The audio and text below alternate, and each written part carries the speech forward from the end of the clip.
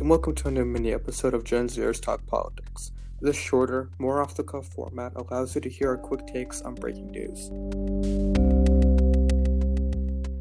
So the VP debate was, 2 nights ago at this point?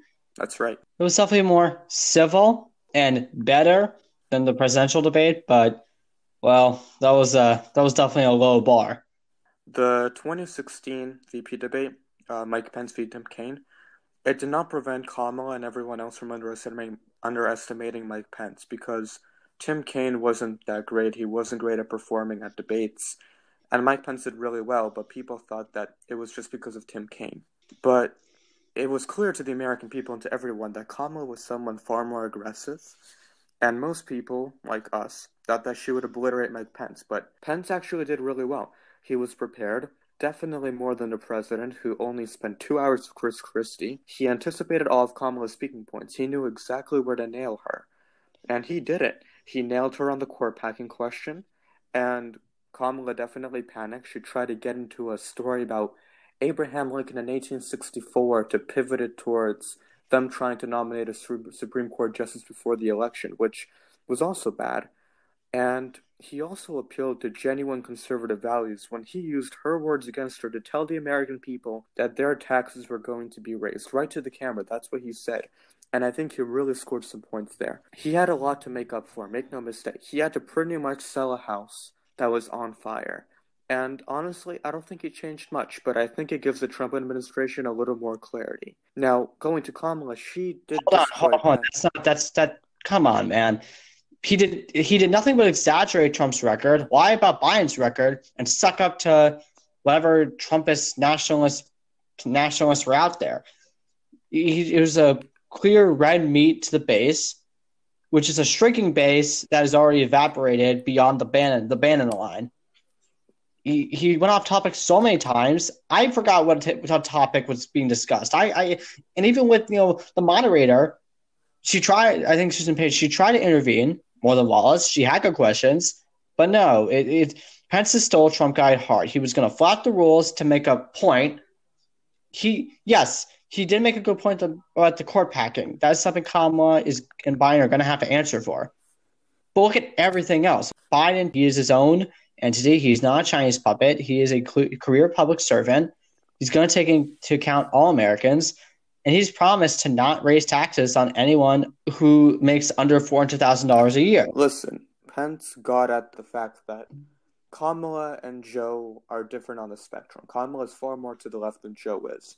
And you can see that through when they discuss climate change. And Pence made it clear that Kamala supported more of the original Green New Deal than Biden would have liked. And Pence really got at that. But listen, even if Joe Biden made the promise, which, by the way, I'm not sure he's going to keep, that he won't raise taxes on those making less than $400,000, do you really think that in practice, if Biden gets elected president, he would really keep his word? He has big plans, big environmental plans, which I don't entirely oppose. Well, that's not the point. The point is that yes, that is the thing. But the point is that Pence is trying to tie Biden to socialism, and he's clearly not that. And whatever he may do on taxes for people living under $400,000 a year, but he's going to keep that promise. Kamala was right to hit back on Pence's spouting of the Tax Cuts and Jobs Act. She was right to talk about the economic conditions. She was right to go after the economic piece of artificial climate change and the COVID crisis. She might have not have gone full prosecutor mode on the vice president because, there are a few theories out there. I mean, could have just tried to not give off the unfortunate angry black woman stereotype, which, again, unfortunately still persists. Or she might have just wanted to let him self-destruct and go on the path towards full Trumpism, which, as Pete Buttigieg said on Fox News, the evangelical Christian is backing a reality TV host who had an affair with an adult film star. Clearly, Pence is full Trump, and Kamala really tried to play into that. I agree that Pence got on a few things, but there was an analogy that basically said they could have won by 14 runs, but they won by 10, and that's all right. You're right. It's probably not going to move the needle. It's not going to be a game changer, but they did what they had to do. Kamala did what she had to do, and Trump is going to keep leading support anyways. at this point, Trump will not be bleeding any support. I can assure you. He's already bled all the support he's going to lose. You got to remember how adamant has his base is at supporting him, regardless of what he says, regardless of what Mike Pence says, regardless of what Joe Biden says. And for that reason, I just think that Mike Pence exceeded the bar that was set for him. And I think even Kamala Harris was a little flustered by this.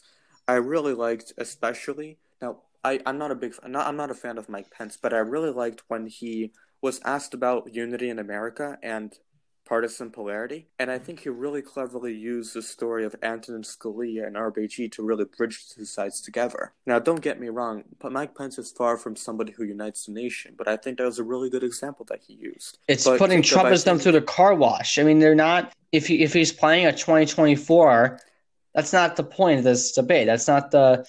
He's not going to be able to run in 2024 without the stigma of Trump because he is, as I said, he's immersed himself in Trump world. He's taken Trump's tactics. He's been affiliated with him for years now. And if it wasn't for Trump, he would be still in Indiana right now being viewed as a backwards governor by the media who discriminates against gay people daily. That's all he would ever be if it weren't for Trump.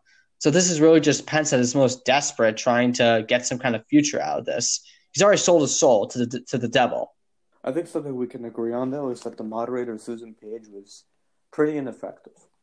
Oh, she wasn't effective. That no doubt. The question is, what is the moderator supposed to do? She said, "Thank you, Vice President Pence. Thank you, Vice President Pence." I wouldn't be surprised if he viewed it more as a suggestion than of an actual definitive message. Please stop talking. She didn't even bother to fact-check anybody. When Pence said that he and Trump had a healthcare plan that protected those with pre-existing conditions, nobody stood up. The moderator did not stand up and say, you know what, that's false. So she didn't really do anything. I mean, they need a chyron at the bottom of the screen, basically, fact-checking in real time. They need Daniel Dale on standby to go over all of it. If there's one thing good about the virtual debate, I mean, if it even happens, and it will happen, because Trump needs a camera, and that is an opportunity for a camera. They have the ability to cut the mics. They'll have the ability to create a chess clock model. They'll be able to really go all out with the virtual setting and actually use it to their advantage. The House Judiciary Committee, led by Democrats, have held hearings involving big tech companies like Google and Amazon. The House has discussed possible antitrust law reform to fit more around the big tech companies. In a 450-page report, House lawmakers claim that these big tech companies have abused their monopoly powers. The House Judiciary Committee alleged that Amazon uses its vast data reach to undercut competing items in their store. Apple abuses rival apps in their app store with fees, search ranking manipulation, and a generally restricted app ecosystem. Facebook buys out all major competition and then meddles with their new subsidiaries in order to not mess with the main Facebook site, which is internal collusion. And Google abuses its data collection partners and stifles competing sites like Yelp with manipulated search rankings and algorithm manipulation. The report recommended that there be breakups, like you said, reforming of antitrust legislation for the first time since the 1970s, and new regulation for acquisitions of tech startups, such as when Instagram was bought by Facebook or when WhatsApp was bought by Facebook. I mean, I honestly recommend watching the Technocracy documentary series on YouTube if you want to learn more about all these stories and more of what big tech is doing. But for right now, you can do these three things, okay? 1, download Signal Messenger. You need to get off iMessage and WhatsApp because they are not properly encrypted and they are not open source. That basically means you cannot trust them. You cannot trust them with your private conversations. And even if it's Apple and they say, oh, privacy, that's iPhone, no one can go inside and actually verify that what they're saying is true. That's true, yeah. There are no independent arbiters. And WhatsApp is owned by Facebook, and Facebook uses every single bit of metadata they have to track you, even if you don't have a Facebook account. So I recommend using Signal Messenger for every communication because SMS, regular text messages are simply weak. No one under 50 in Europe or Asia uses them anymore. So we need to get a move on that. 2, get DuckDuckGo. It's a search engine that doesn't track anything you do. You can put it on any of your browsers. You can download their mini browser app in Android or iOS. on your Apple device, and they don't track anything. They give you a nice little button to erase all your data, and they've been growing popularity for years now. And this is because Google search tracks everything you do. They flood your account with cookies and all sorts of nasty trackers and bloatware that completely hemorrhage your battery usage. And that brings us to number 3, move on to the Brave browser. Just like Google search, Google Chrome tracks everything you do with cookies, and they stuff you with bloatware. They slow down your computer because they eat up so much RAM. So if you don't want to be tracked and want to have an actual faster experience, use the Brave browser with DuckDuckGo. You not only can stop tracking, you can set up shields, little shields on the top of the browser, but the search bar, you can configure whatever you want. You can set different levels of security with cookies and trackers and JavaScript, and you can block, and it blocks ads automatically. You don't have to worry about ads anymore if you use the Brave browser. Links will be in the description, okay? Because this is very important. This is the 21st century, and we need to protect ourselves. Do you remember learning about the Gilded Age in our A-Push class, Jacob, with Kevin? Oh, yeah, that was really fun. Well, that was a lot of fun, and I suppose, all of this really reminds me of the Gilded Age, when these big monopolies were starting to gain a lot of traction, they were getting a lot of power, and nobody was really sure how to deal with them. I think we're kind of seeing a resurgence of that in the 21st century with these big tech companies. Their leaders, just like the oil barons of the 1870s, are growing richer and richer and richer, and they're consolidating more and more of their corporate power. And back then, we had Theodore Roosevelt, who broke up the monopolies with his bare hands. And looking at that in the 21st century, I just don't see Trump ever doing something remotely close to what Teddy Roosevelt did, because he's a businessman. He sympathizes more with these corporations. And besides, it's just not on his list of priorities. I mean, on the priorities is protecting conservative voices, which is a problem.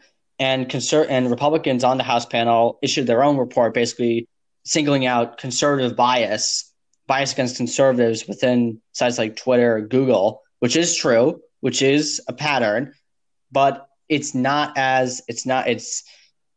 of a larger problem than anything else. It is something that needs to be dealt with in conjunction with the monopolistic power of these companies. And instead of repealing Section 230, which would throw the internet into chaos, as much as it needs reforming, that these tech companies need to be held liable for what they do and what they don't do in regards to their users and their content. There is a reason why Section 230, which removes all liability, exists. It does do something. Instead of going on a crusade against that, we should be talking about how to properly contain these new companies. Instead of oil, coal, and steel, it's data and cookies and your livelihood. The internet is not just bits. It's not just ones and zeros. It's how we communicate. It's how we shop. It's how we eat. We wouldn't be able to do anything in this pandemic if it weren't for all the technology we've grown accustomed to over the last decade and a half. Thanks for listening. Make sure to follow us on social media and join the ongoing conversation on our Discord server.